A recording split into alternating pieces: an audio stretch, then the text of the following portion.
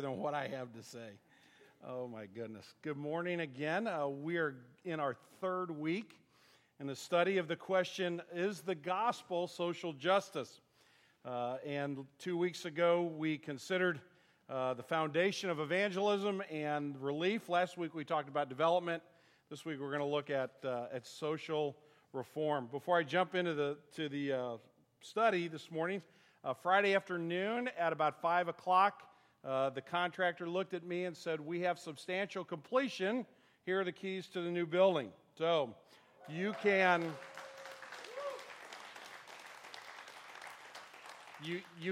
put in ink on your calendar. October the 4th will be the first Sunday that we will be in the building.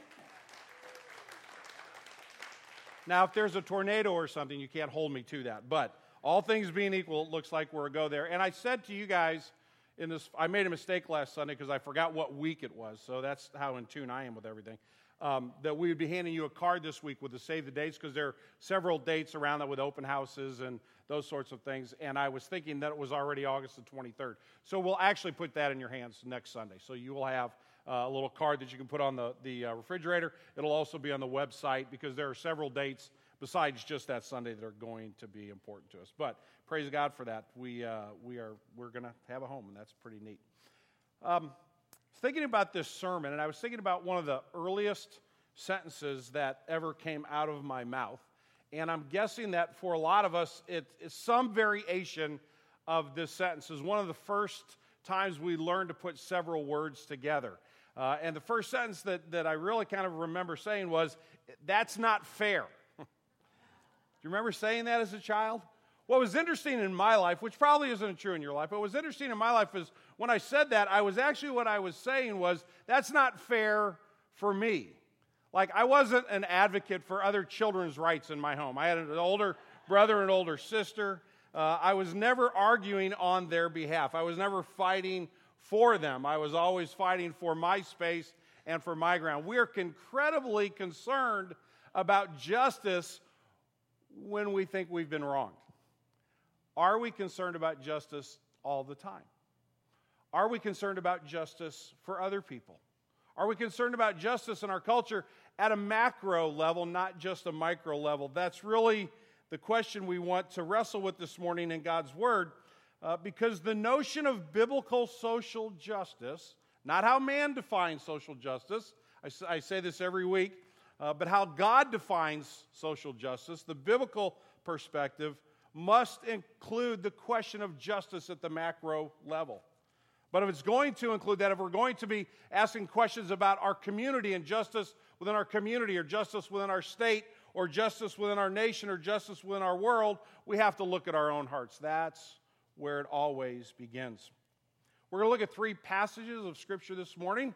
You can follow along in your Bibles or on your iPads, but we're going to kind of bounce around a little bit. But we're going to read all 3 of them at the beginning. The first 2 are very short. The third one's a little bit longer. We're going to start in Job, and then we're going to go to the prophet Daniel, and then we're going to end up in the New Testament book of Hebrews. Hear the word of God. Job says, "I was eyes to the blind and feet to the lame. I was a father to the needy, and I searched out the cause of him whom I did not know. I broke the fangs of the unrighteous and made him drop his prey from his teeth." In Daniel chapter 4, the prophet is speaking to the greatest king on the planet at that particular moment, a guy named Nebuchadnezzar. And he concludes his conversation with the king by saying this, "Therefore, O king, let my counsel be acceptable to you. Break off your sins by practicing righteousness, and your iniquities by showing mercy to the oppressed, and that there may perhaps be a lengthening of your prosperity." Then the author of Hebrews in chapter 11 of Hebrews, beginning in verse 32 through the end of the chapter, speaking about our forebears in the faith, our spiritual parents who came before us, and the attitude and the tone of their lives. "And what more shall I say? For time fails me to tell of Gideon, Barak, Samson, Jephthah, of David and Samuel, and of the prophets, who through faith conquered kingdoms, enforced justice, obtained promises, stopped the mouths of lions, quenched the power of fire, escaped the edge of the sword, were made strong out of weakness, became mighty in war, put foreign armies to flight. Women received back their dead by resurrection. Some were tortured, refusing to accept release, so that they might rise again to a better life. Others suffered mocking and flogging, and even chains and imprisonment. They were stoned. They were sawn in two. They were killed with the sword. They went about in skins of sheep and goats, destitute, afflicted, mistreated, of whom the world was not worthy, wandering about in deserts and mountains and in dens and in caves in the earth. This is the reading of God's holy and perfect word. To Him alone be glory. Let's pray together.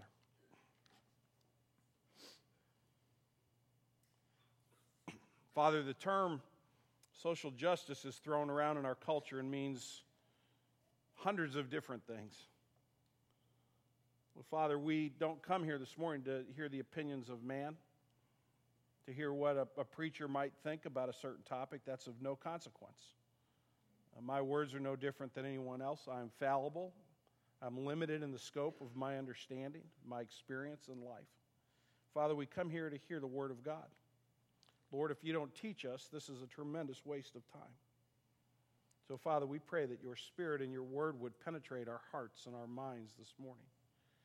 We pray that we would be students of your holy and your perfect Word. Lord, every one of us comes from a different type of background, and there are also many similarities among us. The most common of which is each one of us needs a Savior.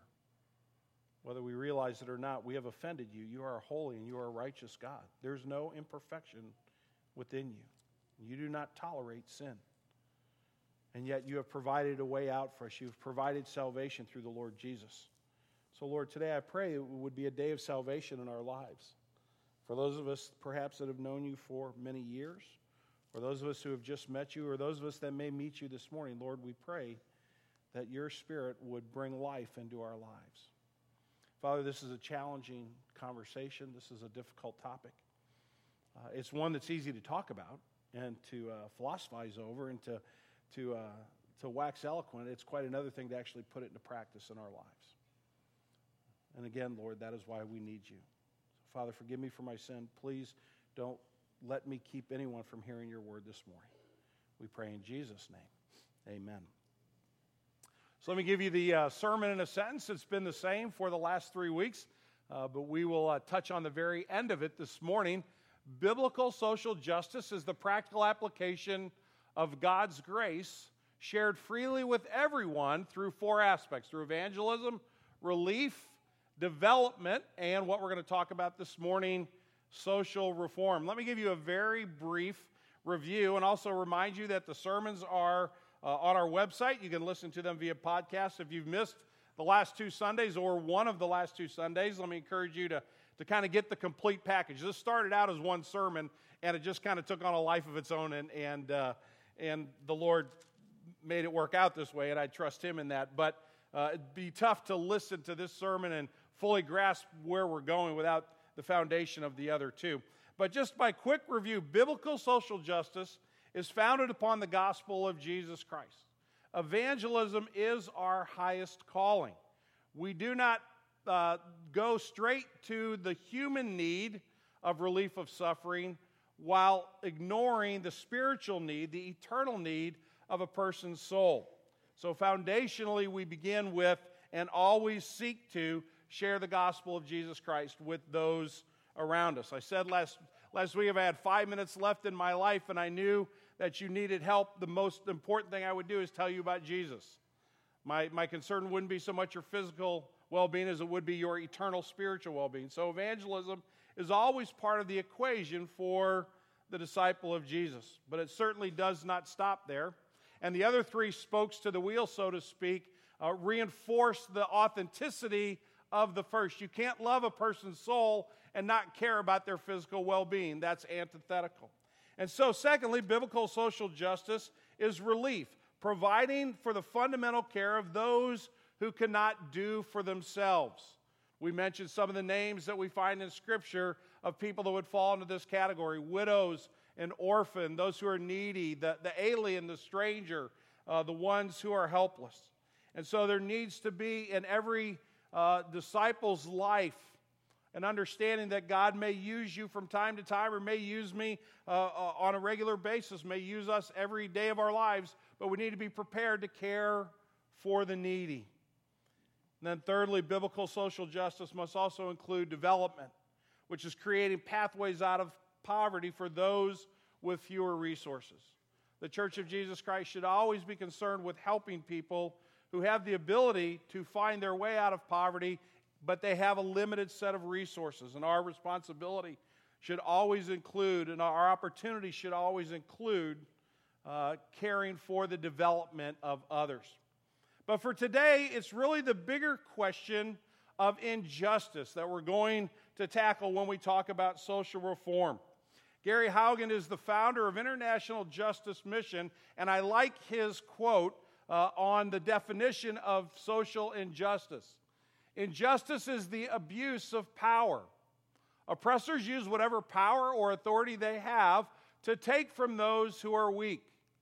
To do so, the oppressor isolates the weaker individual from the protection of the law, or from those who might be able to bring power to bear on the victim's behalf. I'll tell you a little more about that author later on in the sermon, but I think his definition is exactly right. I believe that what he claims there is an accurate understanding, fundamentally, of the notion of injustice. But I don't think that he is coming up with this on his own. He's not looking at this in a vacuum. Rather, I think he's following Scripture very carefully. I'll give you a couple of verses that we didn't read this morning, but would be good cross-references for this topic. In Psalm 35, the psalmist said, "Lord, who is like you, delivering the poor from him who is too strong for him, the poor and the needy from him who robs him?" In other words, the psalmist says, God, you are keenly concerned with injustice and making sure that those who are at the whim of the power of others are treated fairly. Amos says this as a prophet speaks for God, talking about the sins of the nation of Israel. "For I know how many are your transgressions and how great are your sins. You who afflict the righteous, who take a bribe and turn aside the needy in the gate." The gate would be the local courthouse. In ancient Israel, the gate is where the elders sat. And they literally held court, so that if you and I had a disagreement, we would go to the gate and we would sit down in front of the elders, and I would present my part of my case, and you would present your part of your case, and then the elders would render a verdict. If you go to the book of Ruth in the Old Testament, you'll find that when Boaz wants to marry Ruth, he knows that he has to go before the elders with his proposition, because there's another person who has the legal right to propose marriage to Ruth, should he so choose. And so he went to the gate for justice. So when Amos says this, he's saying that those of you who should be judging fairly, those of you that should not take a bribe, that should not be a respecter of persons, so to speak, but should rather be blind and simply give justice as it should be done, you are ignoring that. So God's leading when we talk about this topic is way out ahead of our thinking. Our goal as disciples is to get closer to a practical application of the Word of God, and it certainly is true when it comes to the question of injustice. So how do we go about that? What is our part? And that's where I want to turn to these three different passages this morning, give you three observations. This certainly is not an inclusive list. There's certainly dozens of other things that could be added to this. My intention over these last 3 weeks is to get us thinking along these lines, not to answer every question there is about biblical social justice, but rather to get us thinking in a certain direction. So the first word I want to put in front of you this morning is confrontation. How many people in this room love confrontation? Oh, come on. I can't be the only person that really loves a little bit of conflict in my life. Okay, thank you, Jamie. I appreciate there's at least one other person that likes a little conflict. You can't play hockey and not like a little bit of conflict. So, but most of us, run away. We don't like that. We want everything to be quiet and smooth and nobody yelling at anybody. Let's all just kind of go along and get along. But if you're going to be a disciple of Jesus, at one moment or another, you're going to have to embrace confrontation. Confrontation is not bullying. Confrontation doesn't come from arrogance. It doesn't come from I know better than everybody else attitude, but rather it comes from viewing the world through the lens of our Lord and Savior Jesus. And when something's wrong, standing up and saying so. So Job says this in his passage. I was eyes to the blind, feet to the lame. I was a father to the needy, and I searched out the cause of him I did not know. So there's the notion of relief and the notion of development, according to Scripture. But then he says this, I broke the fangs of the unrighteous, and I made him drop his prey from his teeth. What exactly does that mean, breaking the fangs and making them drop their prey? Well, what Job is saying there is when an injustice came to my attention, I used my power, I used the resources at my disposal, I used all that God had given me for the cause of the person that was being treated unjustly. And Job was a very wealthy man. Job was a man of significant power in his culture. And when Job set out to accomplish something, he more often than not got it done. And yet here's a heart of a man who has all the resources in the world at his feet, and he says, now how should I use these resources? One of the ways I'm going to use my resources is I'm going to look out for people that don't have what I have. People that don't have access to, they didn't have a Supreme Court back in those days, but if there was, Job had buddies on the Supreme Court. He could go and talk to those kind of powerful people and say, this is wrong, and we're not going to tolerate it in our community. This isn't going to stand in our neighborhood. This isn't going to be part of the identity of our city, and I'm going to use all of my power to bear to make sure that we confront that which is wrong. I think one of the applications we can take away from this comment by Job is just simply asking the question, are we aware and engaged? Do we know people who are easy victims of others? Or are most of the relationships in my life people of the same socioeconomic standing as me, and my life has gotten so busy and I've gotten so insulated to the cause of injustice that I really don't even necessarily know anybody who might be in that particular set of circumstances. That's not representative of the community of Kirkwood. The Kirkwood community is made up of people who live well below the poverty line. Are any of those folks my friends? Or any of those people that I engage in life with on a regular basis? Would I even know if they had been victimized? If I'm aware and I'm engaged, then I will be active in relief. I'll be active in development, but my eyes will also be open to injustice. Brad List came to me one day about 3 years ago. Brad List was our staff member here. He worked in our youth ministry. And he came to me and said, I've got a problem. I said, what's your problem? And Brad coached freshman high school. He helped coach freshman basketball at Kirkwood High School. And he said, one of the kids that I've known for the last 3 years, he's a senior this year, he's gotten a scholarship offer to a local university. And he's about to sign the scholarship offer, but I've read the paperwork.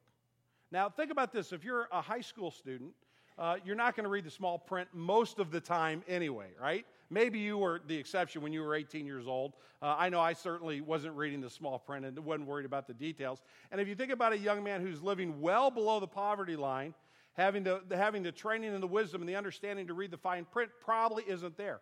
And Brad said, I read this scholarship contract. And this kid's so excited about getting a scholarship. He's going to run track at a local university. His family can come and watch him. He's so excited about this scholarship. But the problem is, here's how much it costs to go to the school per year for this kid. And the scholarship is 50% of it. And he has to sign for these student loans in order to accept the scholarship. Now, I'm going to put it really bluntly, okay, friends? And this might offend you, but what that athletic director was doing was pimping that kid out. He was using him for his own welfare. He might not have done that knowingly. He might be the most wonderful person in the world. I've never met the athletic director there. But what he was doing was fundamentally wrong. He was burying that kid financially for the cause of his track team. And Brad had the guts to stand up and say so. And Brad went to the athletic director, and he went respectfully, and he went with humility, and he said, here's how I'm reading this. Am I understanding this correctly? And the AD said, he absolutely is. And Brad said, I got to tell him not to sign it. I cannot let him do this. If he does it, he at least has to have somebody who warns him of what this actually means. Brad didn't have any fun doing that. He didn't enjoy it. It took a lot for him to screw up his courage to get there. but he was willing to speak up. He was willing to be offended on behalf of somebody else, to take issue with something that wasn't right and demand equality. He was fighting for his neighbor. He was willing to confront. I know we don't like confrontation. As I said, confrontation is not bullying. It doesn't come from arrogance. But we must be willing to say, wait a minute, something's not right here. And I could maybe help someone who doesn't have the training or the knowledge to understand this. I can actually love my neighbor in a way that I can confront something that's going to happen to them that's going to be wrong. I think that's part of the responsibility of disciples of Jesus. Look at all the places where Jesus confronted unrighteousness and injustice in his day and age. What was Jesus doing when he hung on the cross? He was confronting the problem of sin that you have in your life and the problem of sin that I have in my life. He was confronting the fact that we were the objects of God's just wrath, and so he took our place so that we could be redeemed. Jesus understands confrontation, and he calls us to walk through this life with our eyes open, to be willing to speak up and to take issue and demand equality and to fight for our neighbor. Confrontation is the first word. The second word I want to share with you this morning out of God's Word comes from the book of Daniel, and that's the word influence. Daniel chapter 4, verse 27. Daniel's talking to a guy named Nebuchadnezzar. You may have heard of him before. He literally at that moment was the most powerful king in the world, and Daniel was kind of his advisor. Daniel was like a cabinet member. So he had the king's ear. And the king has come to Daniel, and he said, I had this really bad dream, and I'm not sure what's going to happen. And Daniel interprets the dream, and you read about it in chapter 4, and he basically says to him, you've gotten too arrogant. You've gotten too big for your britches. You seem to think that the universe revolves around you, but remember that God establishes kings and kingdoms, and God removes kings and kingdoms, and you need to humble yourself. You need to repent. If you don't, God's going to take all of this away from you for 7 years. So you need to listen to what I'm saying. You need to turn back to God. And he wraps up that part of the conversation with this statement. Therefore, O king, let my counsel be acceptable to you. Break off your sins by practicing righteousness, and your iniquity by what? By showing mercy to the oppressed, that there may perhaps be a lengthening of your prosperity. Daniel, I kind of love the way Daniel says, he's like, look, it might be too late. You know, the Lord spoke, and I'm only his servant, and you might be headed to this end anyway. But if there's any chance at all, here's what you need to understand, Nebuchadnezzar. You need to get back to righteousness, to doing what is right before God, not before man, not whatever whim that you may have at your disposal. And part of the way your sinfulness is being exposed by God is that you are the oppressor of the people around you. The question for us this morning is, do we want to use the influence that God has given us to persuade others to use their powers for good? Daniel was in a very unique position. He stood next to the king kind of the world on a daily basis. So there are other ways that we can use influence. You don't have to be in President Obama's cabinet to be a person of influence. You don't have to be a member of the Supreme Court to be a person of influence. You don't have to be a governor of Missouri to be a person of influence. We all have spheres of influence in our lives. There are people around us that we see every day that are in need or perhaps being oppressed or afflicted and need someone to love them well, to stand up for them, to use their influence. So who do you know? Really is the question here. I'll tell you a little bit about a group of people that my wife knows, and I may have used this example with you before, but my wife works at Kirkwood High School, and she works with at-risk students. And every year, my wife knows somewhere between 4 or 5 or a dozen or so senior girls who go to Kirkwood High School, who live in our community, they're our neighbors, and they live below the poverty line. And they don't have any money for senior pictures.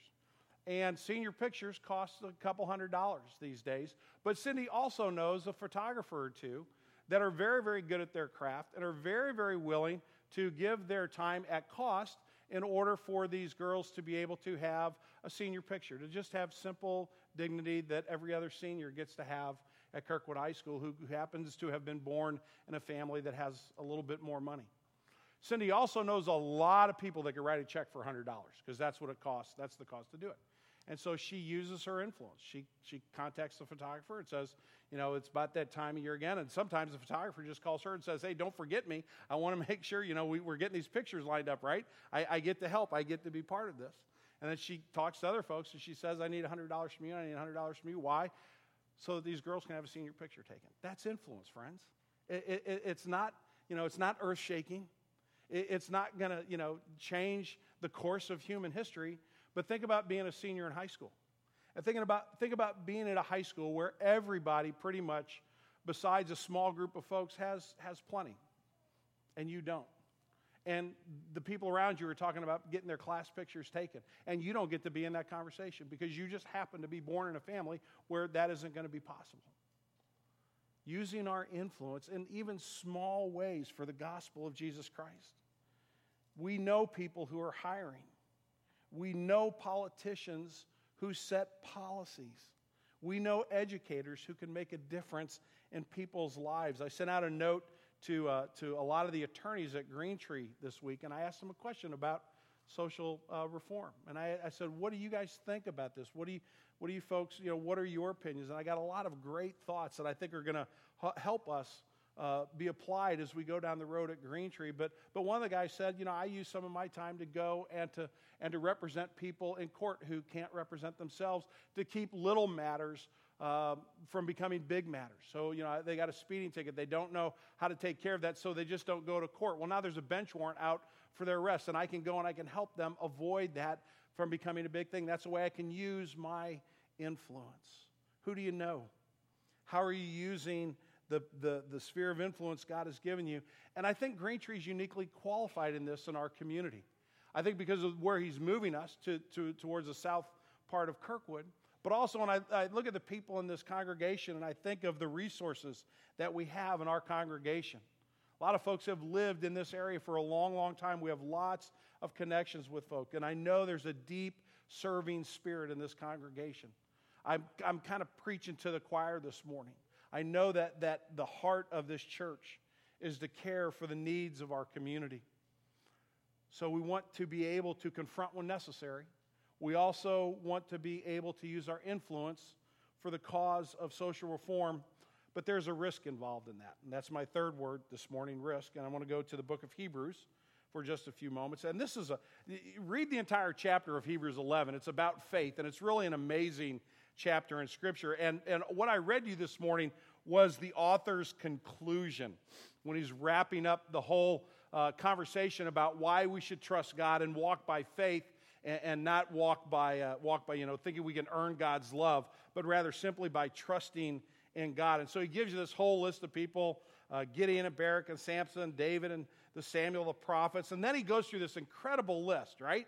Who through faith conquered kingdoms, enforced justice, obtained promises, stopped the mouths of lions, quenched the power of the fire, escaped the edge of the sword, were made strong in weakness, became mighty in war, put foreign armies to flight. Women received back their dead by the resurrection. You look at this list, and it's an amazing list of miracles. I mean, quenching the fire and putting an entire army to flight. And right at the top of that list, the second thing that's listed there is what? Enforcing justice.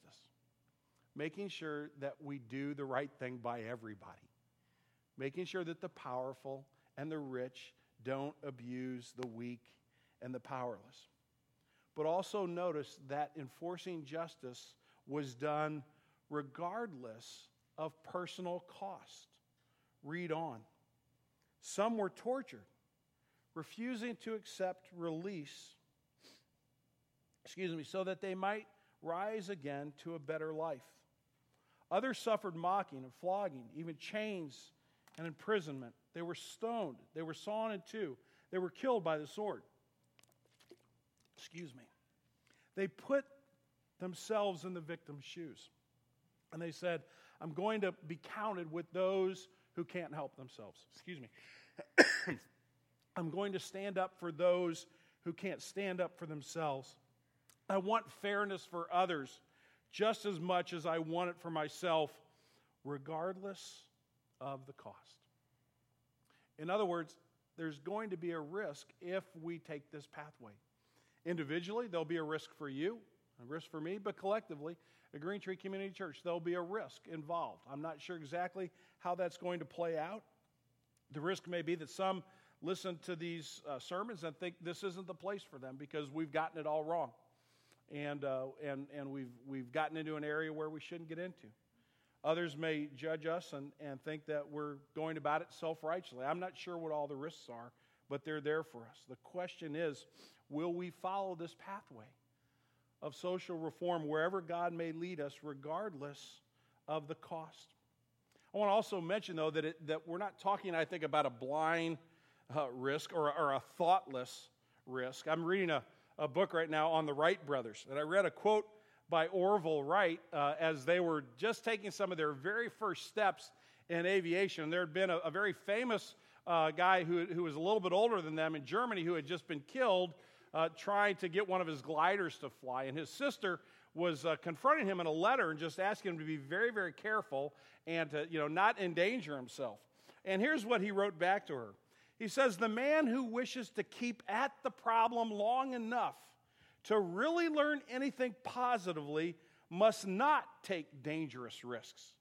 Carelessness and overconfidence are usually more dangerous than deliberately accepted risks." I love two things about that. First of all is that Wright understood that when you come up against something as big as trying to fly when nobody's ever done it before, it's going to take you a little while. And there are going to be more challenges than you can ever imagine. And the more I read the book, the more I'm astounded by what they accomplished. If we're going to follow this pathway of social reform, we don't even know what the risks are now. We don't even know what the challenges will be, but there will be many. Are we willing to stay after it?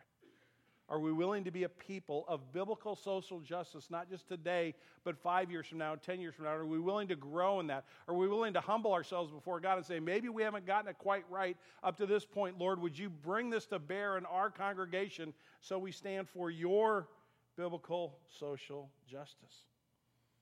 Are we willing to deliberately accept the appropriate risk? I think one of our risks is that we would be a church that really reflects our entire community, that really looks like this area of St. Louis. However, even if we become an advocate and a friend and a supporter of neighbors who are treated unfairly, that may not be popular. Most social reformers were misunderstood at best. More often not, they were hated, they were attacked, and they were even killed for their work. I find it fascinating that almost 103 years to the exact day that Abraham Lincoln lost his life in Ford's Theater, Martin Luther King was assassinated in Memphis. Almost 103 years exactly to the day. King's fighting the same battle and giving his life as well. There is a risk, but here's the point. I think what Scripture is saying to us in the book of Hebrews in this particular passage, that my comfort cannot be of higher value than my neighbor's well-being. That God calls us to confront. He calls us to influence. He calls us to risk for the cause of biblical social justice. I said I would tell you more about Gary Hagin a little bit later in the service because Gary Hagin's a Christian. He's been a disciple of Jesus for many years. In fact, he says when he speaks publicly, or he says in the books that he writes, that's why he does what he does. He says, I'm simply following Jesus. Recently, he wrote a book in 2014 called The Locus Effect, Why the End of Poverty Requires the End of Violence. And this is a man who knows about that which he speaks. He was on the executive committee of the National Initiative for Reconciliation in South Africa in the 90s. He served on the Lawyer Committee for Human Rights that brought sweeping changes against human trafficking and abuse of the poor in the Philippines. He's worked in the U.S. Justice Department, and on the UN Center for Human Rights, he served as the officer in charge of the genocide investigation in Rwanda.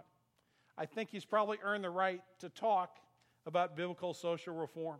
He writes this in his most recent book, Beneath the surface of the world's poorest communities, beneath the surface of the world's poorest communities, common violence like rape, forced labor, illegal detention, land theft, police abuse, and other brutality have become routine and relentless. And like a horde of locusts devouring everything in their path, the unchecked plague of violence ruins lives, blocks the road out of poverty, and undercuts development. People that have endorsed his work are people like former President Bill Clinton, former U.S. Secretary of State Madeleine Albright, the Center of Global Development Chair Nancy Birdsall, the President and CEO of CARE Helen Gale, the Google Giving Director Jacqueline Fuller, Redeemer Presbyterian Church pastor, and a man I've quoted throughout the sermon series, Tim Keller, Chief Executive of World Vision Australia, Tim Costello, and the list goes on and on and on. In 2012, he was honored by the U.S. State Department as Trafficking in Persons Hero, the highest honor given by the U.S. government for anti-slavery leadership. In 2007, he was awarded the Wilberforce Forum Award, the annual award presented by Prison Fellowship, the ministry that Chuck Colson founded, that recognizes the individual who has made a difference in the face of formidable societal problems and injustice. So when Gary Hagin speaks, the Christian community should listen. And one of the things that he said recently is that he senses that there's a new work of God within the Christian community. He sensed for years that the Christian community has lagged behind in this question of biblical social justice, but he sees a new day coming. Biblical social justice is the practical application of God's grace shared freely with everyone through evangelism, through relief, development, and social reform. It includes confrontation. It includes influence. And there is a risk. Are we ready to follow Jesus? Let's pray together. Father, we thank you for your word that challenges us. Father, I think of the courage that you gave Job. It was your gift to him, that he would stand for those who could not stand for themselves. Father, I thank you that you placed Daniel right in front of Nebuchadnezzar, the most powerful man in the world, to humble him and to remind him that he was just a man and that you are the Lord. And when you see injustice, you will not stand idly by. Father, I think of the risk that Jesus took over and over again in confronting sin in his own day and age, and then going to the cross, which was not a risk. It was a surefire death in order that he would pay for our sins, that we could have new life. And now Jesus calls us to follow. Lord, I know that biblical social justice is not the sum and substance of our faith. It's not everything there is about our faith, but it is certainly a key component. Father, I pray that you would make us a people who would long to understand your heart in this matter and follow you wherever you would lead us. We pray in Jesus' name.